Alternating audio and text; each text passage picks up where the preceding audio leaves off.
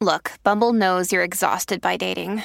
All the must not take yourself too seriously and 6'1" since that matters. And what do I even say other than, hey?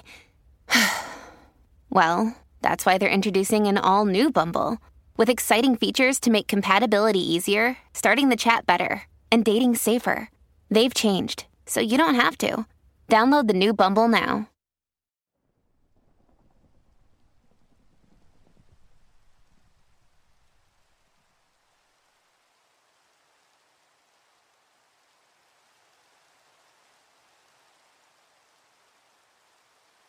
Hey everyone, I wanted to get into this video real quick, but before we do that, I wanted to remind you that you could have had this video yesterday. If you go over to my Patreon and become a patron for just $1 a month, or if you head down into the description and become a member of the channel for $1 a month, it supports me and you get videos a day or 2 days in advance, depending on how well I'm managing my work. Most of the time it is 1 day in advance, but it's a cool little perk, and you get to support the channel. So if it's something you want to do, feel free to go down there and do it. I'd really, really appreciate it. Let's get right into tonight's stories.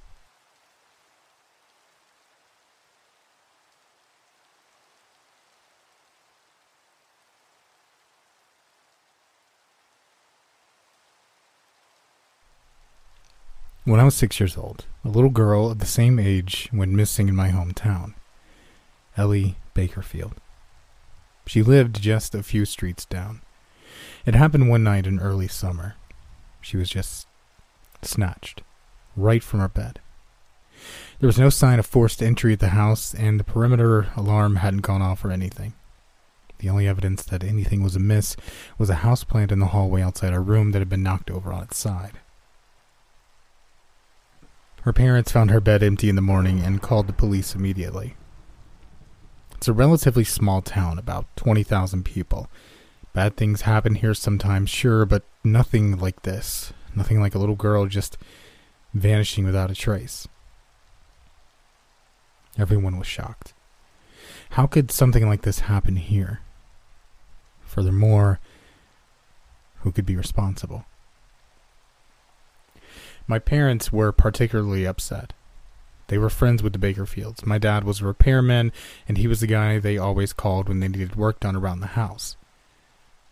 My mom played bridge with Mrs. Bakerfield on Sundays, and Ellie and I would play together too, though I don't remember her much, just vague impressions that have grown duller with time. The first few days after her appearance were rough. There were no obvious suspects, no creepy uncles, no weird family friends, no registered sex offenders in the vicinity. The police, of course, questioned the family and everyone close to them, but they had no leads. My parents were very supportive during that time. I remember staying with my grandma more often because Dad was helping organize search parties and Mom was cooking for the family. Eventually, my mom brought me to my grandma's and we stayed there for a few weeks. Grandma lived about 40 miles away in a neighboring town. We'd been planning on staying there for a while anyway, since we were renovating our house at the time. We'd finished the downstairs, but now Dad was working on the upstairs, which meant we couldn't sleep in our bedrooms. Mom decided she would make the trip early, and Dad would stay behind to keep helping the Bakersfield look for Ellie and to get more work done around the house. They really thought they'd find her. My parents were convinced that she was alive and well, probably somewhere in town. They just had to track her down is all. But then days went by, and those days became weeks, and soon after, it was months. After some time, police suspicions shifted to the family. The Bakersfields were brought in for questioning, and Mrs. Bakerfield was interrogated for 6 hours. This was even worse. The poor family that had lost their only daughter was under suspicion for murder. Because that's what it is at this point. Murder. Everyone thought it, even if nobody said it. Everyone was sure by this point that she was dead, and that soon they'd find her body. Well, They never did find her body. And the Bakersfields were never charged with murder. I mean, how could they be? There was no evidence. The case grew cold, and people gradually began to resume living their lives. Mom and I moved back to the house.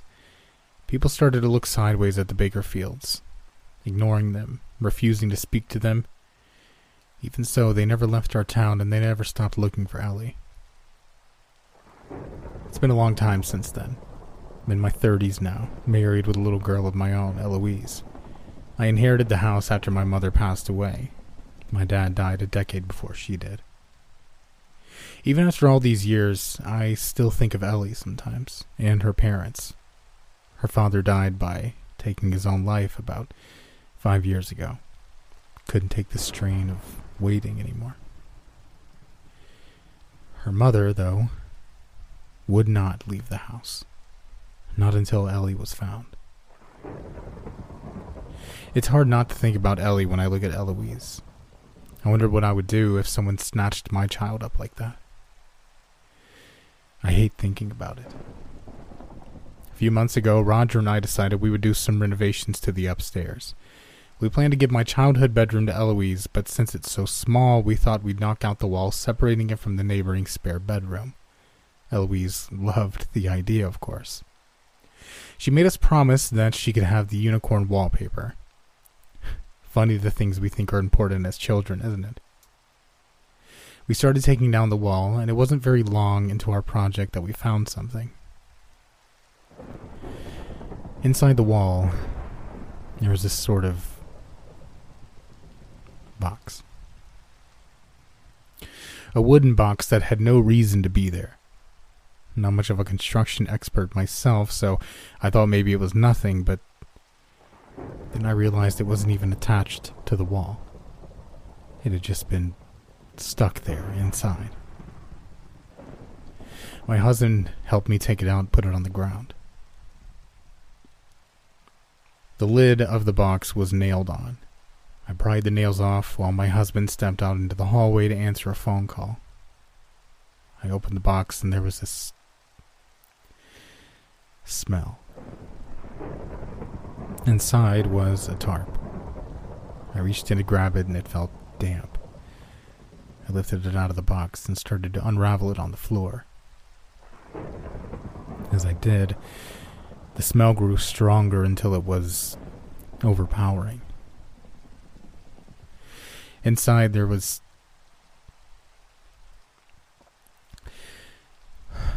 much left. I screamed and Roger came running. When he saw what I'd found, he escorted me out of the room.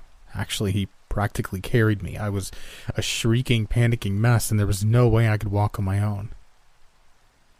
He was just barely able to prevent Eloise from running into the room to see what the fuss was about. I called the police, obviously, who retrieved the remains and blocked off the house. Roger took Eloise and me to stay at a hotel. I couldn't stop crying. Eloise asked me what was wrong, offered to give me her favorite Barbie if it would make me feel better. I just cried harder and hugged her so tight that I thought I'd never be able to let go. The police were able to confirm Ellie's identity by her dental records. Ellie's mother was notified. I was at the police station when she arrived, having just given my statement to the officers. I heard her sobbing these terrible cries. Never heard anything like it. It was like 30 years of grief just coming all out at once. I wonder if she still thought somewhere deep inside that Ellie might still be alive. A few days after her remains were positively identified, the police announced the case had been solved and released the name of her murderer. Mrs. Bakerfield died just 2 months afterward. I think all this time, the only thing keeping her alive was Ellie. Now that she'd been found, she could move on, like a ghost that had been trapped on this earth for too long. As for me, my husband and I have decided to sell the house. We've been staying with friends while we tried to decide whether or not to stay in town, if we should buy another house, where we should move if we do. Well, I guess the more accurate thing to say is that Roger's the one thinking about these things. I am thinking about my father. About how he organized all those search parties, about the years he spent doing their repairs, becoming familiar with every inch of their house. How he never once thought the Bakerfields were guilty. I'm thinking about my father. About how he organized all those search parties, about the years he spent doing their repairs, becoming familiar with every inch of their house, how he never once thought the Bakerfields were guilty, even when everyone else began to suspect. But most of all, I think of the years I spent sleeping in that bedroom, with her body not 8 inches from my head.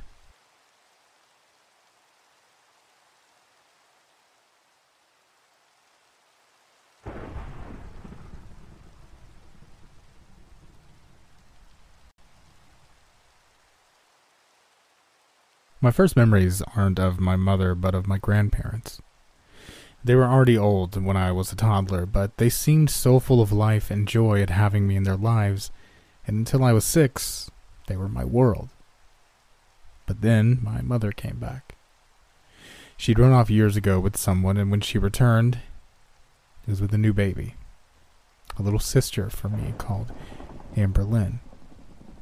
Before I knew what was happening, I was whisked away from my old life by a woman I didn't really know to a different house, a different family, a different life. In those early days, I felt like Dorothy when the house finally landed in Oz. The world was similar, even familiar in some ways, but the things that were the same only made the rest more disorienting. That was my mother's house, her world, not mine. And just like everything around me now, she was a stranger. Children adapt quickly, though. I had only a few weeks in the first grade in my old school, and while my new school was old and run down, some of the other kids were nice enough. After a month, I had a couple of friends and was starting to get used to living with my mother, even if I was still a little afraid of her. Not because everything she did, really. At this point, she didn't do anything that 6-year-old me could point to and say that was bad, or really that different than my grandparents or other people I knew. She kept me fed and clothed. She didn't abuse me and made me take baths and go to bed at a reasonable hour most nights. And once I accepted this wasn't a short-term change, I think I made peace with the grief of losing my old life, even if I still missed my grandparents terribly. That made it easier to accept this new life.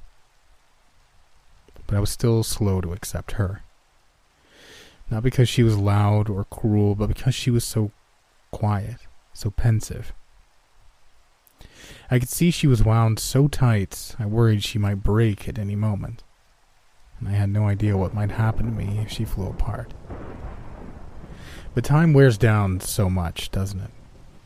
I never lost some level of fear or anxiety, but by the next summer they no longer registered most of the time.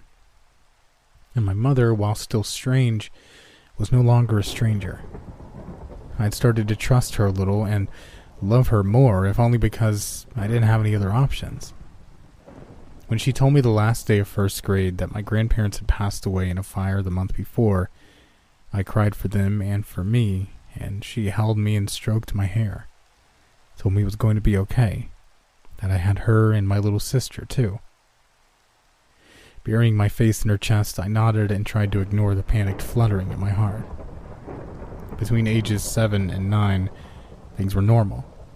Amber Lynn was growing fast and growing on me faster. She followed me around all the time back then, and I didn't mind a bit.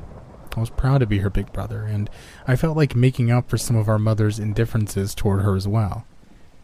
It was so strange. My mother took care of her well enough, but she never spent time with her beyond what was strictly necessary. Never showed any real emotion toward her other than, well, looking back on it, I think it was some kind of tense distance, though at the time it just came across as resentment. Either way, I felt sorry for Amber Lynn, and I loved her. And then one night, my mother woke me up to help kill my sister. I was terrified, of course. I was a week shy of 10 and not stupid. When she took me awake and led me into the bathroom with the tub already running, I knew something was wrong. When I leaned over and saw Amberlynn in the bottom, unconscious and already mostly covered by several inches of water, I tried to pull away as I felt wet creep across the front of my pajama pants. "No," my mother whispered, her face gnarled into a hard frown. "No, there's no time for that. You have to help me with this. You have to learn it." I yanked again at my arm, but her grip was too strong. "What are you doing to her?" She sighed. "What must be done." With that, she pulled me closer and picked me up as she shoved me toward the tub and leaned us both over. The water was almost to Amberlynn's mouth and nostrils now. My mother grabbed me by the waist and forced my hand onto my 4-year-old sister's arm as she whispered in my ear, "When she sucks in the water, she might wake up. Try to struggle. That's when we must hold her down. Hold her down until it's done." "No, why?" She gave my wrist a painful twist. "No questions. You'll do what you must, just like I do. Now keep your hand." My mother broke off as Amberlynn sputtered water and began to sit up. Grimacing, she pushed my sister back down below the waterline while forcing my hand against the toddler's flailing arm. I just remember crying after that, and when Amberlynn was finally still, my mother taking me back to my room, telling me I did good, and that this was just for us. To not talk about outside of our family. Somehow, I fell back asleep in the blue-gray morning hours, and when I got up to get ready for school, I was half convinced that it had all been a nightmare.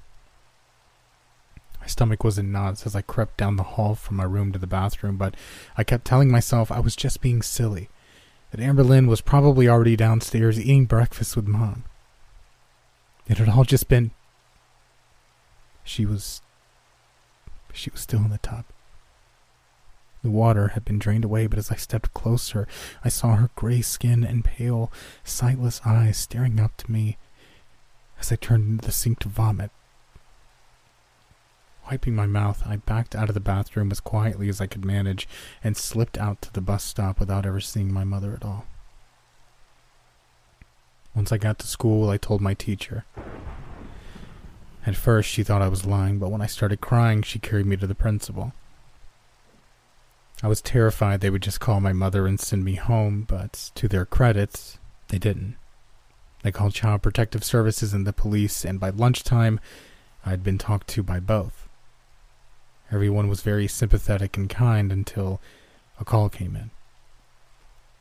Police had done a welfare check at the house. Amberlynn was alive and well. I could tell at that moment everyone went from being concerned to being irritated, though they tried to hide it for the most part. I argued with them, told them it had to be a mistake or a trick, that I'd seen my little sister. I'd been there when our mother killed her. But no. Apparently the cops at the house had seen Amberlynn themselves, and while I wasn't being officially suspended, the principal had to talk to my mother and suggest I stay home for a few days to sort things out. The teacher actually got a substitute and drove me home herself. She was a nice lady, but I could tell she didn't believe me now either. She told me on the drive about how I needed to always be honest, and telling lies could hurt people. And my mother, still fairly new to town with 2 kids to raise by her lonesome, didn't need any more hurt or worry than she already had. I just stared out the window, dreading every mile that crawled by and brought me closer back to her. I half expected her to scream at me, attack me even as soon as I got out the car. Maybe then they would understand that I told the truth. But when we pulled into the driveway, my mother and Amberlynn were there waiting. She was smiling as my little sister waved at me. It didn't make sense. I hadn't imagined all of that, had I? I had this new twist in my guts. Was there something wrong with me?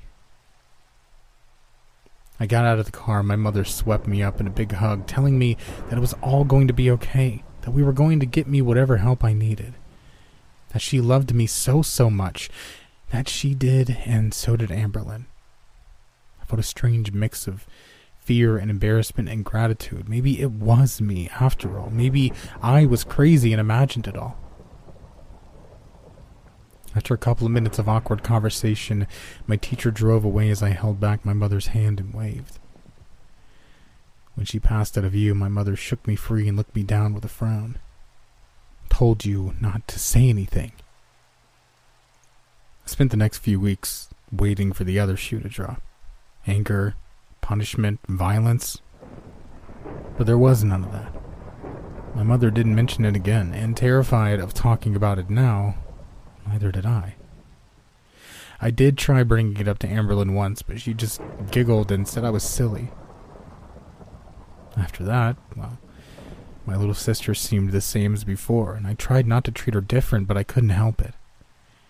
Either something was wrong with me and I'd imagined it, or something was wrong with her. Because if it had all really happened, she'd been dead.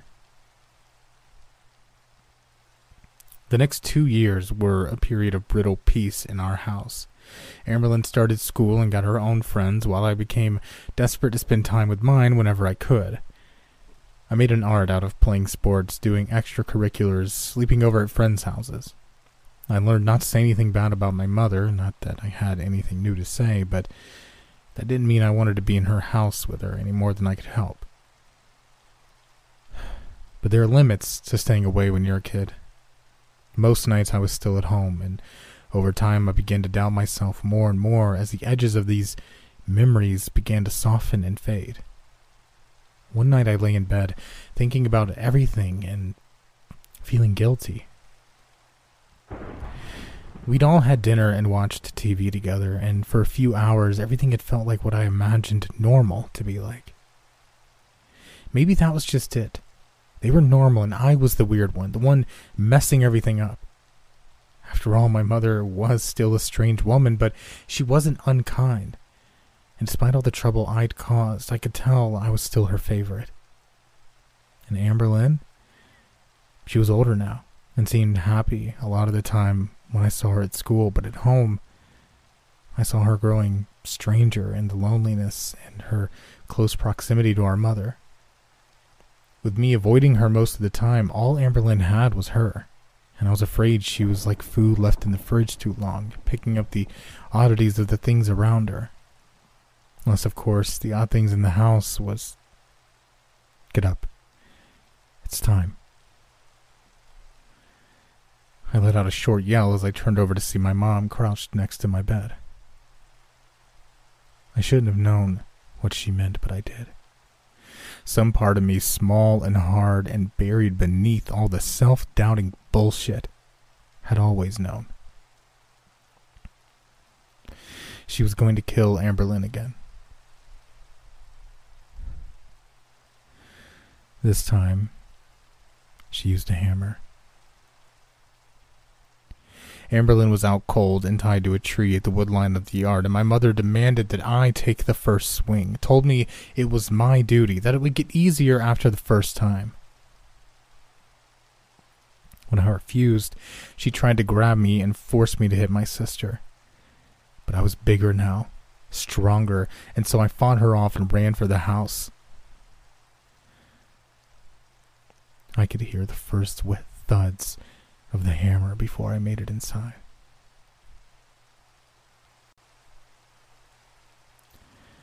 I tried to call 911, but my mother was one step ahead of me.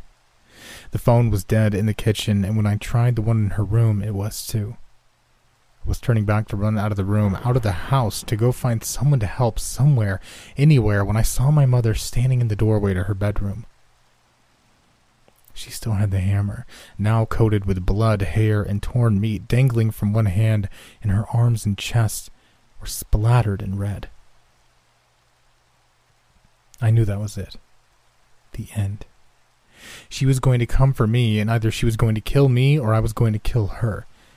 And while the thought terrified me, I welcomed it in a way. Anything for it to be over. Instead, she stepped back and shut the door, locking it. All of the windows had security bars on them. They'd been like that since I'd first been brought here at 6, so I barely noticed them most of the time. Trapped in that room for the next day, I had plenty of time to think about those bars as I tried to get past them. Plenty of time to consider how much the windows and doors, the alarm systems and locks were all closer to a prison than the homes of friends that I'd visited. When I was freed the following afternoon, it was Amberlynn that let me out. She gave me a hug, told me she missed me. I lied and told her, and I was happy to see her. Tried not to show how much my skin was crawling until I could slip back upstairs to my bedroom and lock the door. After that time, Mom quit trying to get me to help kill my sister, but she didn't hide it from me either. I always heard or saw some of it. Amberlynn was burned to death when I was 14, decapitated when I was 15. At 17, Mom tied her to the same tree as before and then yanked her head off with a chain in her pickup.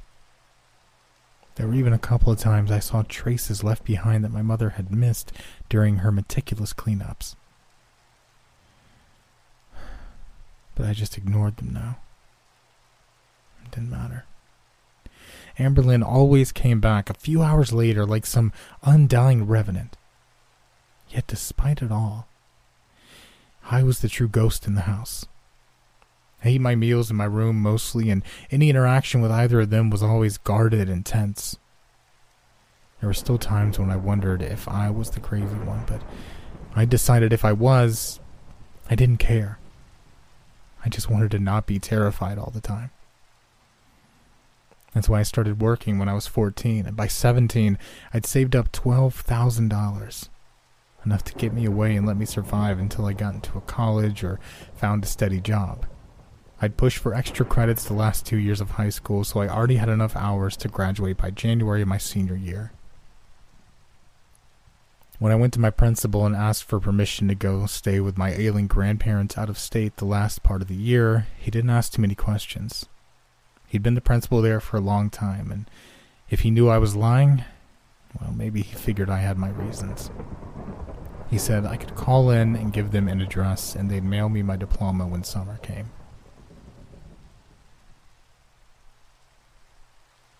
I traveled halfway across the country and got a new job while going to a cheap community college. 2 years later, I had the grades and the time and stayed to transfer to a state school as a resident. I went through fast again, though this time it wasn't because I was running from something, but because I was running toward it. A new life, free from the nightmares of a childhood I felt I'd never truly understand. A mystery I just wanted to forget. I got a scholarship to pay for part of graduate school, and as of now, I'm in my second year as a child psychologist focusing on behavioral and cognitive therapy for victims of abuse. I like my job and my life, and most days now I don't think about how I used to be scared all the time. And then last month, my grandmother called. She said she'd gotten the number from a letter sent by my mother's attorney when she died. When I told her that I thought she'd been dead since I was a kid, she started crying, told me that no, they'd actually spent years looking for us, wanting to make sure I was okay, that we all were. That they'd known there was something wrong with my mother, and that when she disappeared when I was a baby, and they should have known she'd come back just to get me and vanish again. She said my grandfather had died of a heart attack just a couple of years ago, but that he never stopped hoping they could find me again. Never stopped thinking about me or loving me.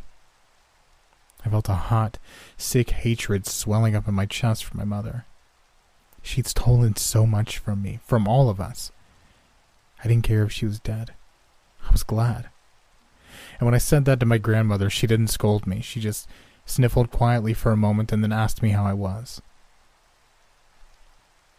We spent the next 3 hours talking on the phone, and the next day I drove back to the house I remembered from the early happy days of my childhood. My grandmother was older than in my memories, but not so old as I would have thought. As it turned out, she'd only been in her early 50s when I was taken from there the first time. We spent the next weekend catching up and enjoying being together, and it wasn't until Sunday afternoon that she finally broached the subject of my mother again. They say it was a fire. Burned down most of the house, I think. They won't say it was a suicide directly, but, well, the letter was mailed the day before. She must have known what was going to happen. Despite myself, I asked the question I've been avoiding since I got her call. What about Amberlynn? Was she there? My grandmother frowned and shook her head. Your mother's letter said Amberlynn is overseas now with her father, and the police didn't find any sign of her around their past when she graduated high school a few years back. She looked up at me with a nervous glance. I haven't asked because, well, I know you ran away years ago, and I know you'll tell me why when you feel the time is right, but you haven't heard from your sister, have you? Lowering my eyes, I shook my head. No, I haven't. I felt that familiar, guilty fear stealing across my heart, making me feel like a child again. I try not to think about that part of my life anymore. She reached over and patted my arm. I understand, but I think you may have to, at least for a little while. I looked up at her, my eyes wide. Why? She slid a set of keys across the table to me. Because your mother sent this to you in my letter. Because everything your mother owned belongs to you now.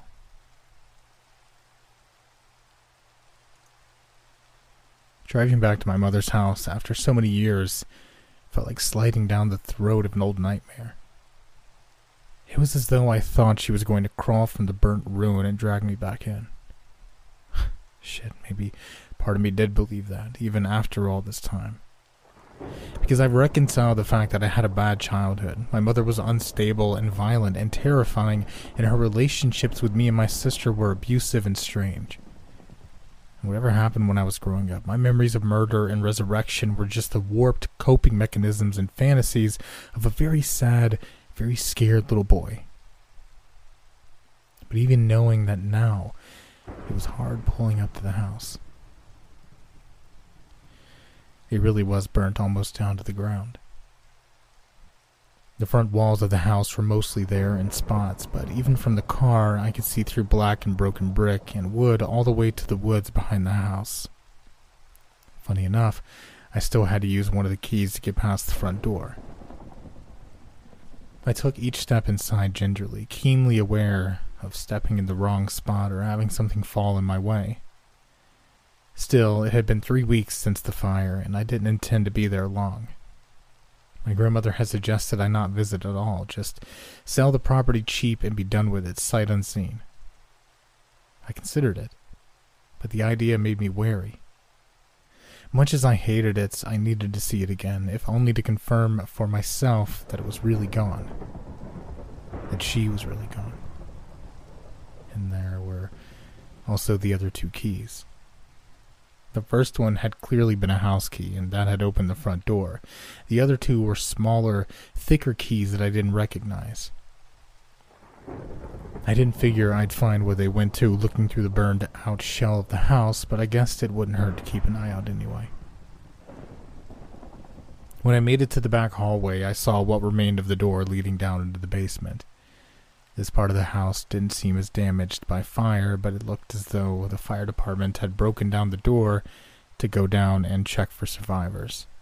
I could see several pairs of sooty footprints heading up and down the concrete steps that led down into the dark.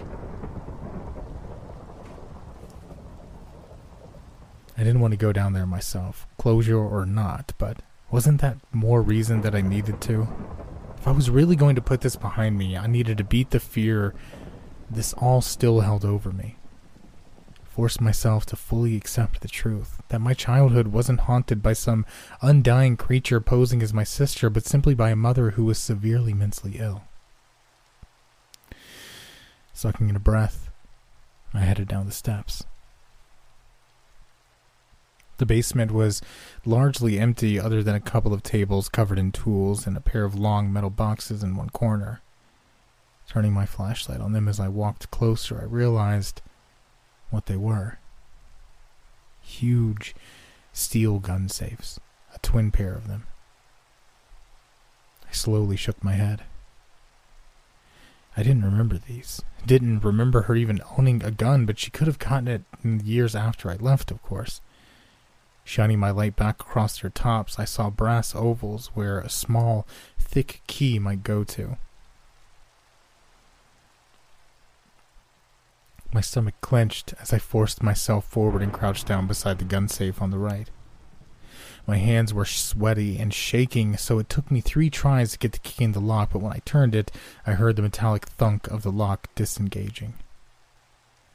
Holding my breath, I pulled open the lid and looked inside.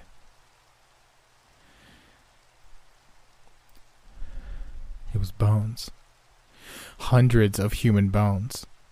My first horrified thought was that my mother must have been killing people over the years. Maybe I knew it and had suppressed it, turned it into some bizarre fantasy about her killing my sister over and over. But no. I saw several skulls in there, all identical except for their size. One had several cracks as though it had been struck with a hammer. Another looked badly burned. And they all belonged to my sister. Let me out. I let out a scream at the muffled whisper to my left, crabs scrabbling across the concrete floor. I stopped on the far side and stared at the gun safe. Had I really just... Let me out, Evan. Even after all these years, I recognized her voice. It was soft through the steel and deeper with the passage of time, but it was still Anne Boleyn whispering from the inside of that metal box. That's impossible. This can't be happening. Let me out and we can be together. I've missed you. I clenched my fist around the keys in my hand, barely feeling it as they bit into my palm. I couldn't leave her there, could I? But how could she be there in the first place? How could she still be alive? The gun safe jumped slightly as something hit it hard from the inside. You can let me out now, or I can wait until it's time again, and then I'll get out on my own. My voice sounded high and thin when I spoke next, and it seemed to take all my strength just to push out the words. Time again for what? I thought I heard a slight laugh from the metal box, and then... You know, silly. Shuddering, I made it to my feet and took 2 steps at a time. Once I was outside, I got in my car and drove all day until I was back at my grandmother's house. She didn't ask me what I found or why I looked so haunted. And when I asked her if she knew someone that did construction, someone I could trust, she gave me a name and number without hesitation. 3 days later, I was back at the house, supervising the work. It only took 2 more for them to get it done. I was terrified the entire time that someone would hear a voice from the basement, but no one did. I'd only heard it once more myself when I was down locking the bone box back before the construction crew got there. What are you doing, brother? Stepping away quickly, I made it to the steps before I gave my reply. Doing what should have been done a long time ago. When I left the house after the work was done, it was for the last time. Yesterday I went back to visit my grandmother, and after some time she finally did bring up my mother's property, asking if I was fixing it up to sell. I shook my head. No, I don't plan on selling it, ever. When her eyes went wide, I went on. I don't plan on going back there either. I'll just pay the taxes on it and let it sit. It can rot for all I care. She frowned slightly. Why do you want to have the work done out there then? Or did you change your mind about that? I shook my head. No, they did their work. They were reasonable and did good. I was out there the whole time, watched them demolish the house and then fill the basement with concrete. My grandmother blinked. Why? I reached over and took her hand as I met her eyes. Because some things just need to be buried.